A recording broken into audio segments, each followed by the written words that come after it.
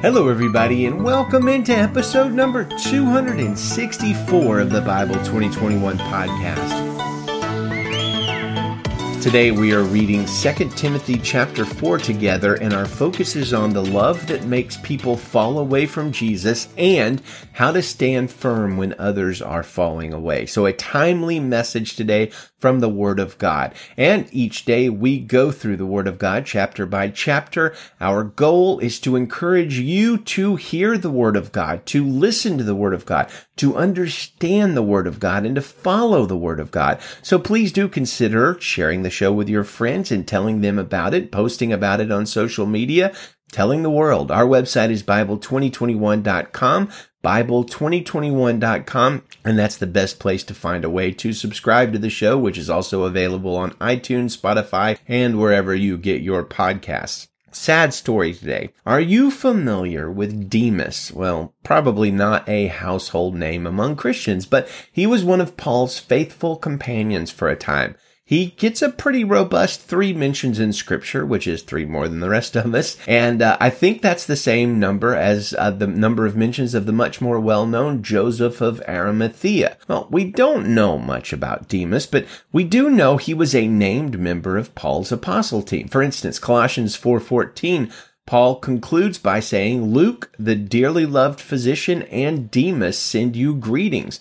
And the letter of Philemon, verses 23 and 24 says, Epaphras, my fellow prisoner in Christ Jesus, sends you greetings, and so do Mark, Aristarchus, Demas, and Luke, my co-workers. So Demas was a co-worker with Paul. He's mentioned twice in context with Luke, who Luke wrote more of the New Testament than anybody else, even Paul. Surely nothing bad would happen to a co-worker of Paul, the mighty Paul the Apostle, right? Such a person would never fall away, except, like Judas, he did.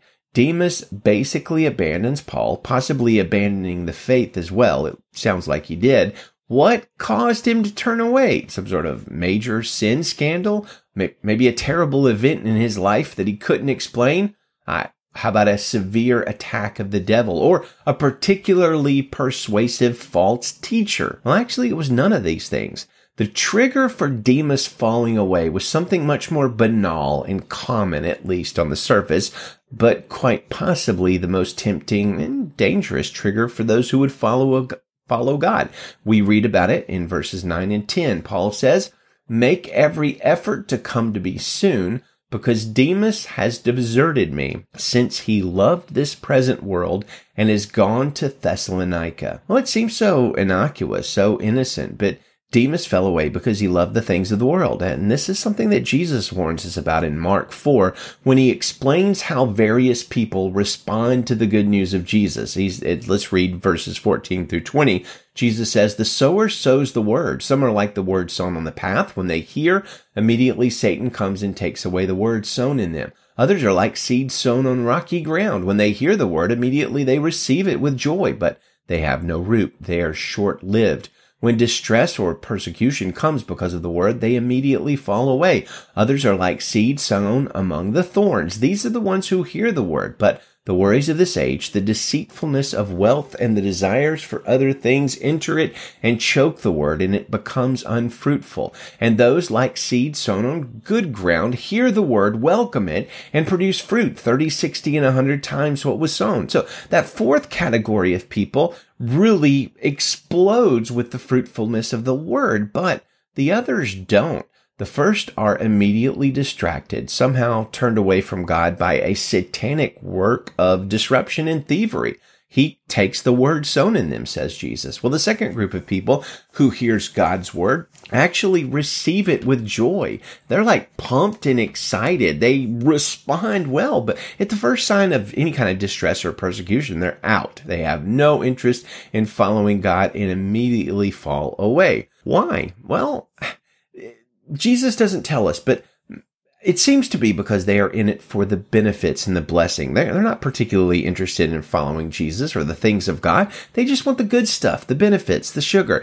This is why the used car salesman approach of so many Christian leaders and preachers over the last 200 years has produced such little fruit. If you try to reach people with a good news that only focuses on the blessings of heaven and the joy of the Lord, a method that Jesus himself nor any of the apostles used, then the converts to your ministry will fall away at the first sign of trouble because they didn't sign up for trouble. They don't even know it's a thing. Well, the third category is the one that Demas fits in. These are people who hear the word, but the work of the word in their lives is choked out, says Jesus, by the worries of the world, the deceitful nature of wealth, because it can be the root of all kinds of evil, and the desires for other things. Well, that part seems to be what got Demas. He heard the word, he received it, he believed it to whatever degree, but his love for the things of the world and the ways of the world drew him away. Now, is this a shocking thing? Not at all. If you read the Bible, it's not to be unexpected. The Bible, in fact, is filled with warnings that many people, particularly in the last days, will choose this broad road away from salvation. But few people, Jesus tells us, will choose the narrow road, the way of salvation, the Jesus way. So what can we do in an environment where Demases abound, where many people are turning away from Jesus because they love the world or have desires for other things or are afraid of persecution, or they're just simply more concerned about the things of this age than the kingdom of God? What can we do? What's our response as faithful Christians when all around us we see the reality of 2 Timothy 4:3, where Paul says the time will come when people will not tolerate sound doctrine, but according to their own desires will multiply teachers for themselves because they have an itch to hear what they want to hear. Well, Paul gives Timothy and us an answer to our response in an environment where there's tons of Demases falling away. He says, I solemnly charge you before God in Christ Jesus, who is going to judge the living and the dead, and because of his appearing and his kingdom, preach the word. Be ready in season and out of season, correct, rebuke, and encourage with great patience and teaching. That's 2 Timothy 4:1 and 2. So we meet the demands of this age by proclaiming the word of God evermore and encouraging, correcting, and rebuking. How? Like pounding the Bible in anger and condemnation? No. Paul says we do those things with great patience and the continual teaching and explanation of the Word of God. Look, we can't stem the tide of worldliness in and of ourselves. God's Word, though, is living and active and useful for all of the challenges of this age and any age. Even in a time where many fall away, even in a time where the love of the world seems to be abounding, there is great hope, says Paul to Timothy, for those who remain faithful. He says it in verse 17 and 18, talking about the difficulties Paul himself is going through. He says, the Lord stood with me and strengthened me so that I might fully preach the word and all the Gentiles might hear it. So I was rescued from the lion's mouth. The Lord will rescue me from every evil work, and will bring me safely into his heavenly kingdom. To him be the glory forever and ever. Amen. And friends, if you are faithfully proclaiming the word of God, then you know this, that the Lord will stand with you and strengthen you. He will deliver you from every evil work and bring you safely into his kingdom. Those who are in Christ will not perish. To him be the glory forever and ever. Let us read our passage. This is 2 Timothy chapter 4, verse 1 in the Christian Standard Bible. I solemnly charge you before God and Christ Jesus, who is going to judge the living and the dead, and because of his appearing in his kingdom, preach the word. Be ready in season and out of season. Correct, rebuke, and encourage with great patience and teaching, for the time will come when people will not tolerate sound doctrine, but according to their own desires, will multiply teachers for themselves because they have an itch to hear what they want to hear. They will turn away from hearing the truth and will turn aside to myths. But as for you, exercise self-control in everything. Endure hardship. Do the work of an evangelist. Fulfill your ministry. For I'm already being poured out as a drink offering, and the time for my departure is close. I have fought the good fight. I have finished the race. I have kept the faith. There is reserved for me the crown of righteousness, which the Lord, the righteous judge, will give me on that day, and not only to me, but to all those who have loved his appearing. Make every effort to come to me soon, because Demas has deserted me, since he loved this present world and has gone to Thessalonica. Crescens has gone to Galatia, Titus to Dalmatia. Only Luke is with me. Bring Mark with you, for he is useful to me in the ministry. I've sent Tychicus to Ephesus. When you come, bring the cloak I left in Troas with Carpus, as well as the scrolls, especially the parchments. Alexander the coppersmith did great harm to me.